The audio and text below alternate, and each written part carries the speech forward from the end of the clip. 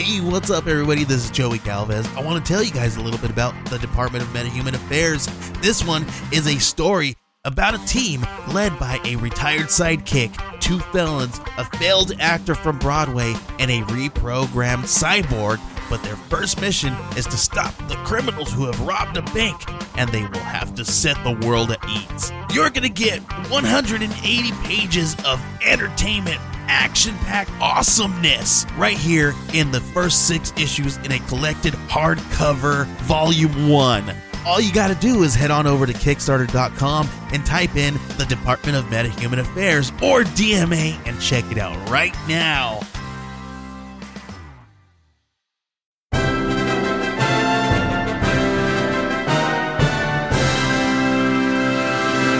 News on the march. April 6th, 1917. 2 boys ordered to cross no man's land to prevent an attack against a friendly regiment. Can they make it? What horrors will they encounter along the way? Find out in Sam Mendes, 1917. Discussed today on For Screen and Country. Wow. Oh, wonderful. Thank you. Thank you, newsreel guy. Thank you, Daniel Day-Lewis. No, he can't do a newsreel. Oh, He's world's greatest actor. Can't do a newsreel voice. That's his Achilles heel. Yeah, It's that's one why thing he can't do. He's probably pretty angry that we mentioned that, and that may come back to bite us 7 or 8 episodes down the road. But I don't think we have to worry about it for now. Let's just crack this open here. Open it up. There you go. I've already got mine open. We're going to talk about a drinking movie, Jason. Yeah, well, the kind of movie you need to drink if you went through the whole thing. Well, I guess you're Jason and I'm Brendan. We should mention that too. Yes, that's who we are. This is a country. No, it's not. It's a podcast. No, we're living in a country. The country of For Screen and Country. Yeah, this is a country called For Screenin'. Screenin' Podcast. For Screenin'. For Screenin'. What? The nation of For Screenin', because it's the For Screenin' country. This is For Screenin' Country. This is a podcast called For Screen and Country. And we usually talk about the top 100 British films of all British time as compiled in the British year of our British Lord in 1900 and British 90, British 9. However, today we are going to look at a movie that could theoretically in the future end up on this very list in a revised form. Yeah, if they ever update the goddamn thing. Yeah, get to it, guys. Come what are you on. doing? You've been just fucking around for 20 years, fingers in your asses? We'll get them out and fucking pick up a pencil. Wow. The hot takes. Yeah. We are talking about a little movie, which is a little mini episode, or at least not a full episode. Yeah. We're talking about a film that was just recently in theaters. We saw it maybe 6 weeks ago at this point. Yeah, it's a while ago. So, I mean, I'm not really real clear remembrance of this, but I mean, it's a movie that sticks out. Tons of nominations at the Oscars. It ended up winning a few. It ended up, it's an Oscar winner for visual effects, sound mixing, and cinematography, but it was also up for Best Picture, Best Director, Best Original Screenplay, Best Original Score, Best Makeup, Best Production Design, and Best Sound Editing. Ladies and gentlemen, Sam Mendes' 1917.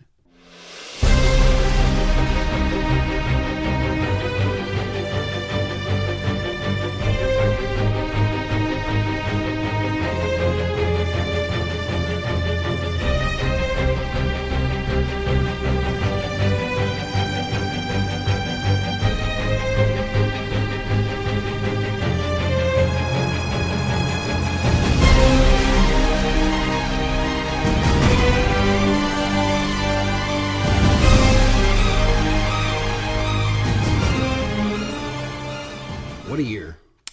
Oh, the best year of our life. Yeah, it was a good year. Wait, stuff happened, right? A lot of stuff happened in 1917.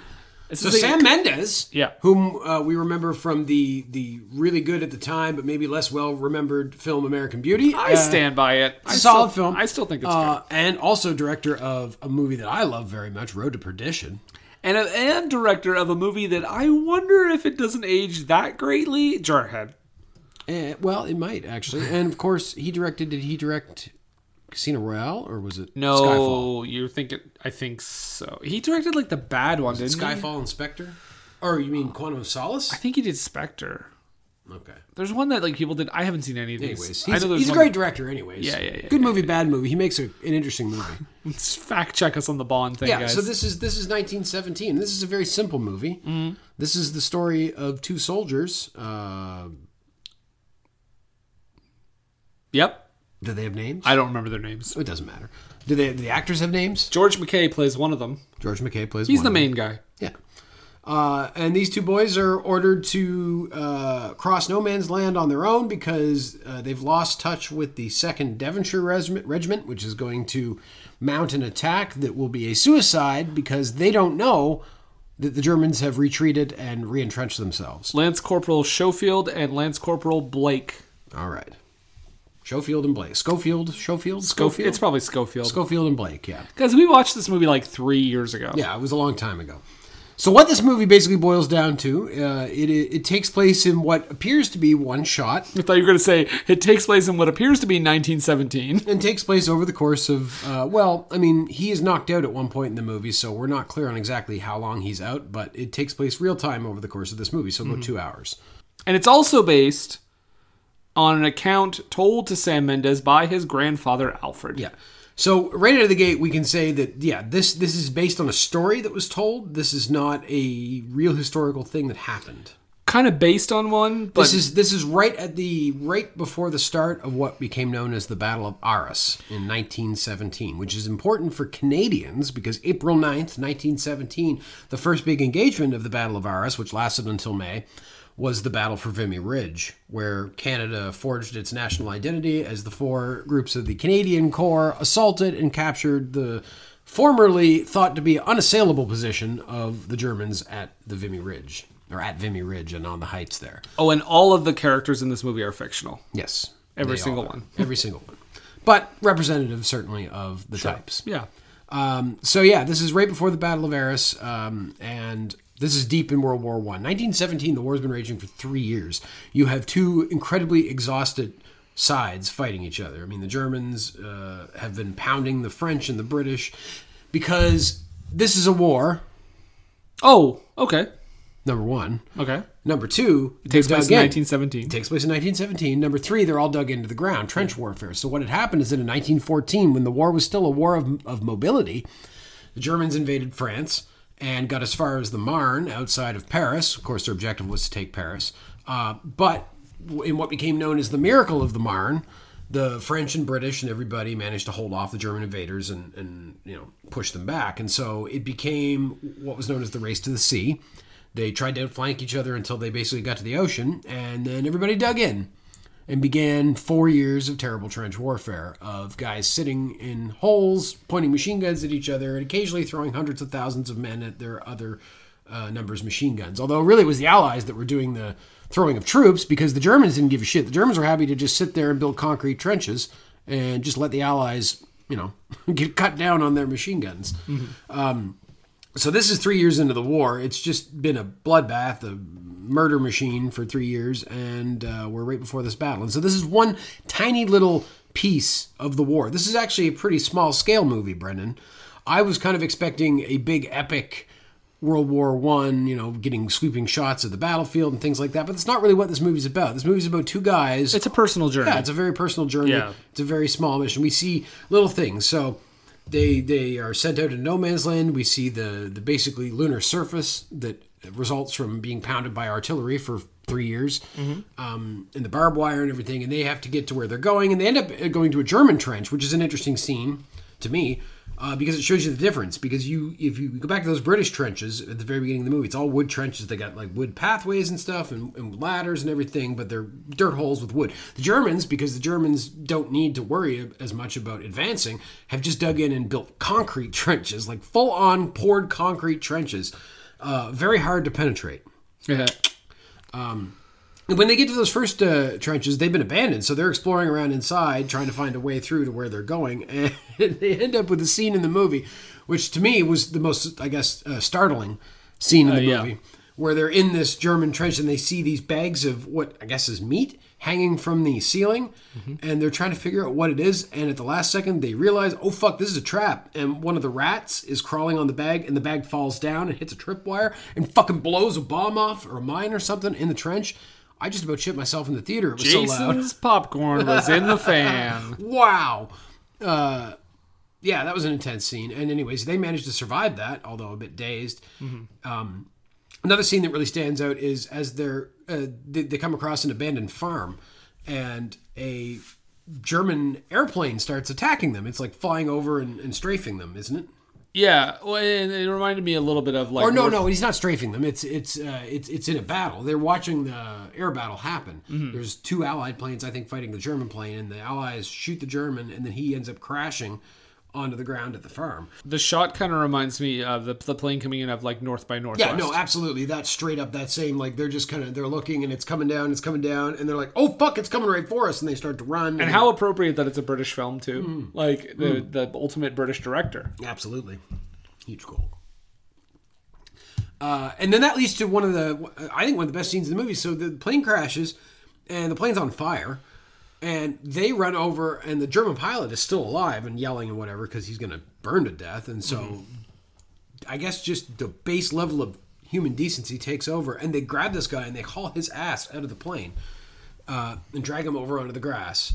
And the thanks they get for it is that he, in the state he's in, immediately stabs one of the guys. Blake, I think, is the one that gets stabbed. The one that I thought was going to be the lead character. The kind of chubbier guy. I was kind of shocked by that. I thought he was the lead. And I have not recognizing either actor from anything before. I had just assumed this was the lead actor because they're often... Basically, he has a brother in the place where they're going. Yes. And so when he was stabbed, it genuinely shocked me. I also thought that even if one of them was to die, I thought both of them, we'd be with both of them for the whole movie. Yeah. Yeah, you think it... And but this is only about halfway through the movie. I'm not even. I don't think. Because it's right after that scene where you mentioned with the mines. Yes. It's shortly after that. Yeah. So, yeah, he gets stabbed, and then we get a death scene, and basically telling him, like, to tell his brother that, he did good. Yeah. It's pretty cliche. It's cliche, but it's a war movie, but it's what you would expect. I have a note here that the film was inspired by something called Operation Alberich. Which is apparently a German withdrawal to new positions on the shorter and more easily defended Hindenburg Line, which took place between February 9th and March 20th, 1917. Yeah, so that was the prelude to this battle. They had withdrawn from their forward trenches to their better entrenched positions along the Hindenburg Line because it was easier for them to defend those. This is apparently what also inspired the movie. Yeah, and the fact that they pull back to these positions is what the Devonshire Regiment in the movie doesn't know. So they're apparently going to do this attack, but they don't realize that the Germans have basically re-entrenched themselves, refortified themselves, and are ready for them should they come after them.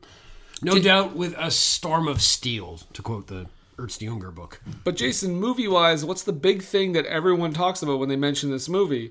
It's the fact that this movie has the appearance of being shot in one continuous camera shot. Yeah, we put kind of the appearance or little air quotes around that because it looks like it's all one shot and it's beautifully done. There are a couple of moments, like I think Jason and I both kind of chuckled at the fake ass waterfall shots. Yeah. And like there's a couple things here and there, but like for the most part, it gives not for the most part, for the whole movie, it gives off the appearance. There's one visible cut. I think there's one visible cut. Where? Or maybe maybe I just looked at it and was like, oh, this is clearly a cut. But there is, it gives off the appearance of being in one continuous take. Which, I mean, anybody can watch this movie. Anybody who's ever done anything with film, or even like anybody that just watches movies, can watch this movie and be like, there's no fucking way they did this whole thing in one take. There's special effects going on. There's explosions. There's people jumping in waterfalls. Yeah. Well, there certainly have been movies that have been done in one take. But not with Russian Ark is a good example. But not with this level of intricacy that's a very intricate movie, but that's intricacy. It comes from like the movement of people and the costumes and everything that they have in it. Whereas this, the intricacy would make it very difficult. Yeah, especially because there's that whole period where he's knocked out. Yeah, and you've got like blood effects and squibs and stuff. Like it's And it's one of those things like I really appreciate it, but at the same time I kind of wish I hadn't known that fact going into the movie, because when you know that and you're kind of interested in film, you spend a good chunk of the movie watching for the seams, trying to figure out where they made the cuts. And you like there's a scene early on where they're climbing up the trench and the camera pans away from them over the lip of the trench and then kind of they come back into sight, and it's like, oh, that was probably a moment they cut it right there. Well, it's funny you mention that because I wrote this down. There was a review and a review on NPR. Justin Chang kind of was a little bit, no, he didn't hate it, but he was a little less positive than most people were about this movie. And he actually mentioned something you kind of touched on. He said the film was a mind-boggling technical achievement. But he said he didn't think it was that spectacular overall because Sam Mendes' style with its impression of a continuous take can be just as distracting as it is immersive. So I'm not saying I dislike this movie, but I think he makes a good point in that yes, it's beautiful and it's wonderful that he was able to accomplish this feat. Yeah.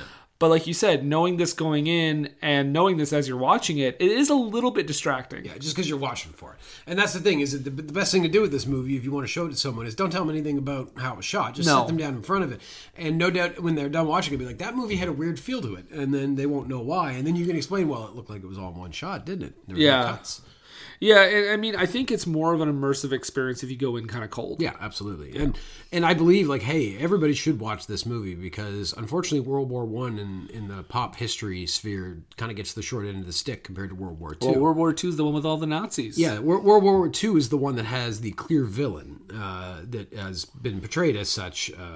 Winston Churchill? Yeah, yeah. The clear villain that has been portrayed as such pretty consistently for the last 80 years. If I learned anything. At least until the last recent years. Now Nazis are cool, I guess, apparently. Wait, what? According to some of the YouTube channels I watch. Well, they voted for the president. Yeah. Hey! Ayo. But I don't regret anything. I regret nothing. But yeah, it's definitely worth watching because there aren't, like I say, there aren't a whole lot of World War I movies. I mean, there's Paths of Glory and All Quiet on the Western Front, are examples, but there's just not a whole lot of them. And I'm really hoping that one day I do get to see like the proper Battle of the Somme or movie like that really give us a sense of the scale. Or what is it? There was later in the war there was a battle where the British had spent something like 18 months digging tunnels under the German lines, planting explosives. There was 21 mines, Brendan, that they built. And they just packed these fucking mines full of explosives. And on the day, they fucking set them off. And just down this line of German trenches, you just see boom, boom, boom, as these explosions go off along the way. And it just, I don't know that it was necessarily even that helpful that day. Like, it wasn't a crushing British victory. It did help them win, but it's fascinating to me because there was 21 of those mines, and I know for a fact that 19 of them went off that day. One went off, I think, in like the 50s. I'm sure surprising everyone. Jesus and Christ. There's one left. Do they know where it is? The government knows where it is. They don't tell anyone where it is because it's full of fucking explosives. But, okay, but they've got to like. But I think it's like on. I mean, you could probably figure it out because you could look at history and figure out where the battlefield is, so you'd have a general idea of where it is. So wait, people could just walk in and like step on it? I feel like it's probably cordoned off because it would be a historical site because it was the. Why wouldn't they just deactivate that? Well, Brendan, I don't know how you go about deactivating a pile of explosives that have been sitting under the ground for 80 years, 90 years, 100 years, and you can't really get access to them. Like, it's just they've been there for so long, and I think people forgot that they were there. Why don't they just do what every red-blooded American would do?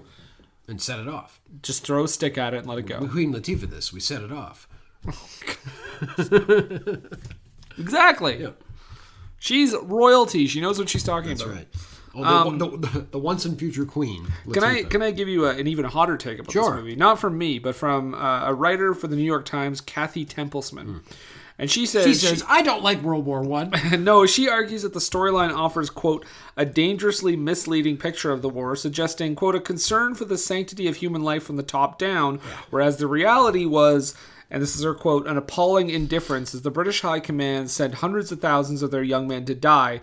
She adds that the false heroics and filmmaking feats of wonder served to provide an escape from the true carnage of the Great War, and that in reality the scale of the casualties was such that the potential loss of 1,600 men would not have excited the response portrayed in the film. No, absolutely. And she's absolutely right, because this was an army that, on the Somme had thousands upon thousands upon thousands of casualties on each day, like almost. She's almost making the Gandhi argument in that like it's celebrating stuff, but there's also stuff there that's like icky that we're kind of ignoring. It is not driving home the cheapness of human life in that specific war. I mean, human life's cheap in any war, but like given the way technology had gone and the tactics that were being used at that point, like, because when we think of warfare, like when we think of World War II, we think of, we're advancing, we're fighting the Germans, we're getting into Battle of the Bulge, there's pockets and movement and flanking and all that sort of stuff. But when you're in trench warfare, it's just a meat grinder.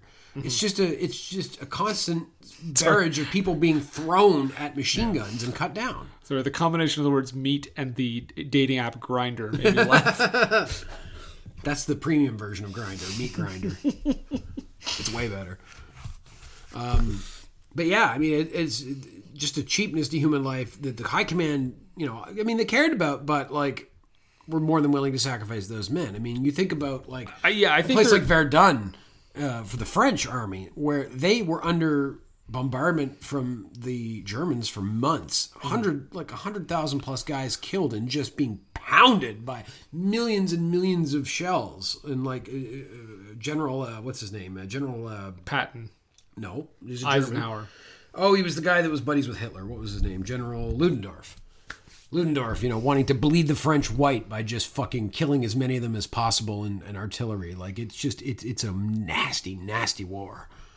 Man, read up on it. Read The Storm of Steel by Ernst Junger if you want a kind of a German perspective on it. It's a bit pro-war, but it's a good historical read. Or All Quiet on the Western Front, I guess, for another German perspective. There's no Allied books about World War I. Don't worry about it, but... Or The Unfinished Film by Jerry Lewis. That's World War II. Tomato, tomato. Jason, I'm starting to think that idea we have about a podcast after we're done this is maybe the route to go, basing on this episode. Was that a little hint? Ooh. I want to talk about something else. Sure. Does the time frame thing bother you at all? That it takes place over the course of a couple hours? That it kind of involves a little... Okay, well, it involves a little bit of suspension of disbelief, I think. Yeah. Because, I mean, yes, the idea that he could get there in the 2 hours that you see him conscious. And this is the thing. I'm not trying... I know I'm saying a lot of, things like playing devil's advocate a bit, but I think it's important not to just heap praise on this movie. Did they say how far they had to go? I don't remember. Because... At my walking speed on regular flat sidewalk, I can do about 6 miles in 2 hours. Mm-hmm. I don't know that these boys going across no man's land could manage that same pace without right. And they stop a lot too. Yeah, they stop a lot. It's mud. It's just awful. Yeah, and I mean he's knocked out for a while, but when he's knocked out, he doesn't move. No. So, we assume we don't see it. I mean, that'd be weird, right? Yeah, it would be weird if there was a whole scene that played out while he was unconscious. Speaking of the person that's unconscious, I feel like the one thing that I do... I mean, first of all, I'm going to say this. I like that it was nominated for Best Picture. I don't think it should have won. It didn't win. No. I like that Parasite won. If you've not seen Parasite, folks, please watch Parasite. It's amazing. What? It's on my list. Yeah. Bong Joon-ho is... Bong Joon-ho? Hasn't made a movie that I've disliked yet. Yeah. And I haven't even seen Snowpiercer yet, but I'm sure it's great. I think the only other was Jojo Rabbit nominated? Jojo Rabbit was nominated. Jojo Rabbit was fantastic. Yeah, it was fantastic. I did watch that last week. It was really good. But yeah, I'm really happy that Parasite won. But anyway, I just want to say the one kind of snub of this movie, even though it was nominated for 10 Oscars, George McKay, the lead actor. I think he was great, and he kind of got nothing during this whole award season. Yeah, I know he really carried that whole movie literally. And it's a thing though. It's a thing though where I feel like there's such a technical achievement that people are not even looking at the performances. True, and it overshadows it in a way. Also, we got to give a special fuck you to the marketers of this movie. Yes, I have that written down too. Go ahead, tell them. Prominently feature Benedict Cumberbatch in the marketing for this movie, and Colin Firth. And between the two of them, they've got about 60 seconds of screen time in the movie. Yeah. We only see Benedict Cumberbatch's character because he's the general that Schofield is going to find. Mm-hmm. We see him. Yeah, I was a bit facetious, but yeah, literally no more than 5 minutes on screen because he goes in, he talks to him, whatever. Colin Firth has a speech. Benedict Cumberbatch has one scene. Yep. Yeah. And I mean, they're great. Sure, they're perfect for those roles. I'm glad they cast them. It's just weird that they sold the movie on them. And I feel like that's what it is, man. Yeah. I feel like it's people are not going to know George McKay and these other people. But honestly, it's also without even knowing they were in it, I thought it looked like a really good war film. What's that movie with? Is it Kurt Russell?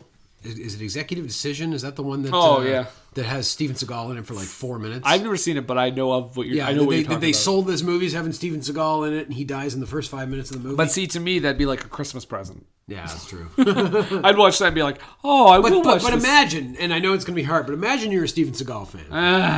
I hate myself already. Yeah, there you go. Imagine how much more you'd hate yourself if you go to see your favorite star in the movie and he dies in the first 5 minutes. Yeah, and then you're like, "Is he coming back to life? Is it that kind of movie?" I'd be outside trying to convert all those fans. See, he sucks. Just handing out DVDs for Under Siege 2. Yeah. Oh, for like JCVD. Watch this shit. I don't know. Wait, this movie wasn't made yet. It's very prescient. Yes. As you like to say. Based on the novel Push. Yes. By Sapphire. So, yeah, World War One. What a day. What a war. What a day.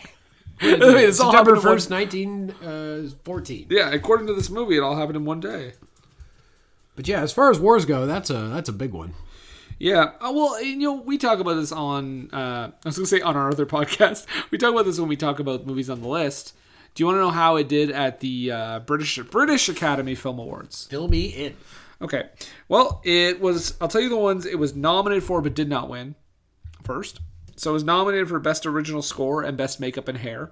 Did not win either one. But it wins a bunch. It wins Best Film overall, Best British Film, Best Director, Best Cinematography, Best Production Design, Best Sound, and Best Visual Effects. Yeah. So I'd say it's a big thing. Now the CG in the movie seems to be relatively minimal. There's a few scenes where it's noticeable, specifically when the waterfall scene. Which I gotta say too that really sticks out like a sore thumb. Congrats to the BAFTAs for not nominating the screenplay. Not that it was bad, but when the Oscars came in and that was one of the nominated screenplays, I was like, I don't know if that's the movie's strongest. I was gonna say it's not like it's like it's like Kevin Smith dialogue in this movie. Yeah, but I mean like even the dialogue is like it's fine. It serves the purpose exactly, and like I know Benedict Cumberbatch has kind of a spicy little speech later on, and he drops a couple F-bombs, and that's all well and good. But like, the screenplay is not the first thing I come to. No, this is a movie about cinematography. This is visual effects, absolutely. The sound. This is a movie George about McKay conveying a sense of what it's like to be there. What it might have been like to be involved in that war. Just a little bit. Now, to be fair, I will say this movie was not nearly as brutal as I had expected because, again, World War I is a brutal war. Mm-hmm. But there's some violence in it for sure. It's a war movie. Yeah, I mean, it's rated R. Yeah. For a reason. Leave the kids at home. Yeah. They don't need a babysitter. They'll be fine. I don't think it's in theaters anymore, but... Well, then get to your favorite torrent site and deal with it. Jason? No, we don't push that. I push... Anarchy in the UK. That's what I'm pushing. Not here. Not here in Canada. We need law and order here. But in the UK, guys, go nuts. Well, you're Brexited now. That's right. Nothing is unpermitted in England now because you're not subjected to European law. So anything goes, guys. Anything goes. Anything goes. And if anybody gives you shit about that, you tell them I said it was cool. You said Jason told you it's cool to break the law. Tell them the Governor General of Canada, Jason, said it was cool. They won't know that I'm not that. They won't know. They're British. Yeah, exactly. Those idiots. Just kidding. Who's the Governor General of Australia? Exactly. I was going to answer if you'd let me. It's Paul Hogan. His name is Yahoo Serious. Oh, that's right. Yes, they recently appointed him. Yeah, so I mean, final thoughts, 1917. I love war movies. You know what? As far as an entertaining, like just rollicking war movie, I wouldn't put it in the same level as something from a few years back, like Fury. Yeah, I love Fury. It's fantastic. Love movie. Fury. That was so underappreciated. Yeah, no, I'm surprised it didn't get some Academy Award noms. It deserved it. It was critically loved, but like kind of forgotten about. And talk about a movie with little CG. That movie has the only remaining working King Tiger tank that Germany fielded in World War II. Mm-hmm. The only remaining working one was in this movie, and they drive it around in the movie. Like, that's really fucking cool. And it made me appreciate Shia LaBeouf. Yeah, I know, he's great. He's great in that movie. From that point forward, I was like, I love this Everybody in that movie. And introduced us to John Barenthal. I thought you were going to say, and introduced us to Brad Pitt. Yeah. This young up-and-comer Brad Pitt. Oscar-winning Brad Pitt. We can say that now. That's right. Finally. Congrats, Brad Pitt. You earned it. You should have got it for Fight Club. I don't think it got nominated. Clink. Did Fight Club get any noms back in the day? You okay? Noms? Did Fight Club get any noms? I don't know. We'll have to get the listeners to fact check. Tweet us. Tell us if Fight Club won an Academy Award. Something we can easily check. That's right. We don't want to do it. You tell us. But yeah, Fury was really good. But yeah, 1917, definitely put it in your war movie queue. Mm-hmm. I'd put it up there with some of the... Fury would be one. Saving Private Ryan, obviously. Mm-hmm. Thin Red Line if you're really stoned. You could probably watch Band of Brothers, which is a TV show, but it's like a long movie. Pacific, also another TV show. Like You're going to say movie. Pacific Rim? Pacific Rim, classic. It tells us of the Kaiju Wars. Starship Troopers, fantastic war movie about that time we fought all those bugs. I remember that. Yeah. Casper Van Dien was my best friend. Yeah. Also, Starship Troopers 3, not bad. Get out. Starship Troopers 2, maybe don't watch it, but Starship Troopers 3, it's okay. What's wrong with you? It's got a weird religious end to it. It's funny. Okay. Oh, so it's like good bad. Yeah. No, it's good bad. Okay. It's not good bad in the same way that Starship Troopers is a fucking masterpiece, but it's enjoyable. Okay. Well, okay. Interesting take. Paul Verhoeven makes the best good bad movies. He did not make Starship Troopers 3. No, Ed Neumeyer, I think, made Starship Troopers 3 possibly. What the fuck is that? Like second unit director or the... How do you production know design? that, Jason? I don't know. I know he directed the second You one. haven't seen Jaws, but you know the name of the director of Starship Troopers 3. I just want to point I'm that not out. even sure. Wait a second. Hey Siri. Who directed Starship Troopers 3? Starship Troopers 3, Marauder was directed by Edward Neumeyer. All right, I was You right. fucking knew that. All right. So, Hey Siri. in conclusion, why hasn't Jason seen Jaws? fuck you, Brendan. Yeah. In conclusion. So go in ahead. conclusion, Starship Troopers, great trilogy. Maybe not a good second movie, but Okay, so 1917. No, I like it a lot. It's a great movie. Yeah. I'm kind of glad it didn't come away with Best Picture. I know it won Best Picture and Best Director at the Golden Globes, and that's when I was like, I don't know if we need to give this to another war movie, but it's really good. Hollywood, if you're listening, please give me the World War I tank movie I want. Now, I get it. World War I tanks are not real sexy. They're big, they're heavy, they're slow, and they're very loud. But goddamn, I want to see just a big spread of fucking British tanks crushing German soldiers in 1918. The only sexy tank movie that has ever been made is called Tank Girl. Lori Petty. And Naomi Watts. Wow. All right, well, why don't we end this podcast and go masturbate to that? We're awful. So, Jason, that is it. We've come to the end of we this got mini plans. episode. Yeah, we got plans. Okay, you gotta stop telling the people that. They do not need to know about our mutual masturbation. That's right. That's our personal life, and you don't need to be involved in it. Exactly. You can just make sure to click on the link on YouTube. That's right. Subscribe, follow, upload. What are they uploading? I'm not Reaction you know what? reaction videos? Yes, absolutely. We want to see your faces as you see our faces. Oh, maybe not our faces, but Ooh. I like close-ups. So, what I was going to say, Jason, is we announced this last week as well, but we're taking a break from the list for a while. Yeah. We're going to do some sequels, remakes, Gotta mix it up. Sidequels. That's right.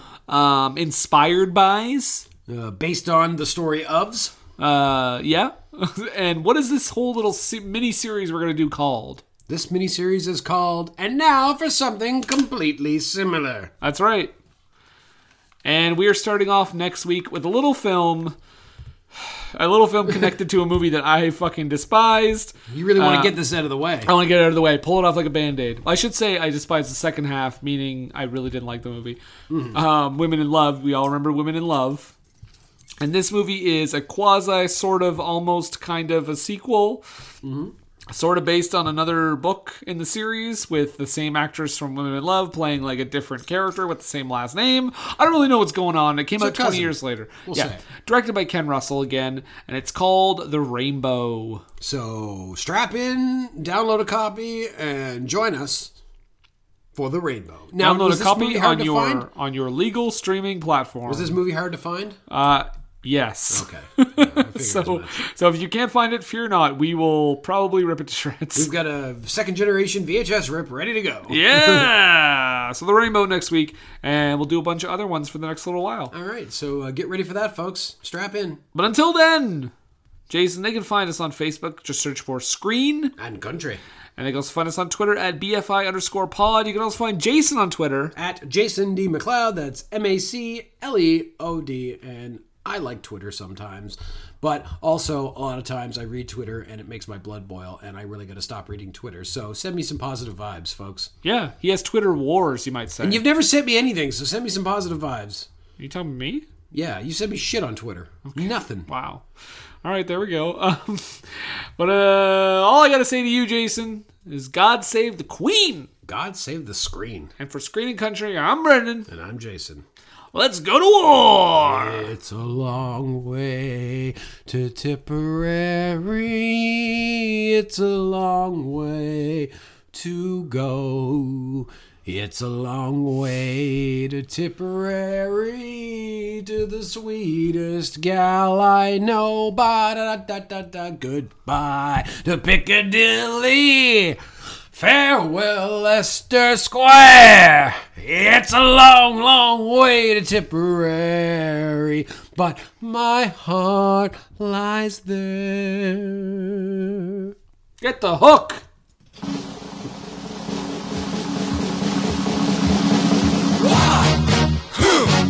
Yeah. What is it good for? Absolutely nothing. Yeah. What is it good for? Absolutely nothing. Say it again, y'all. Look out. What is it good for? Absolutely nothing. Listen to me.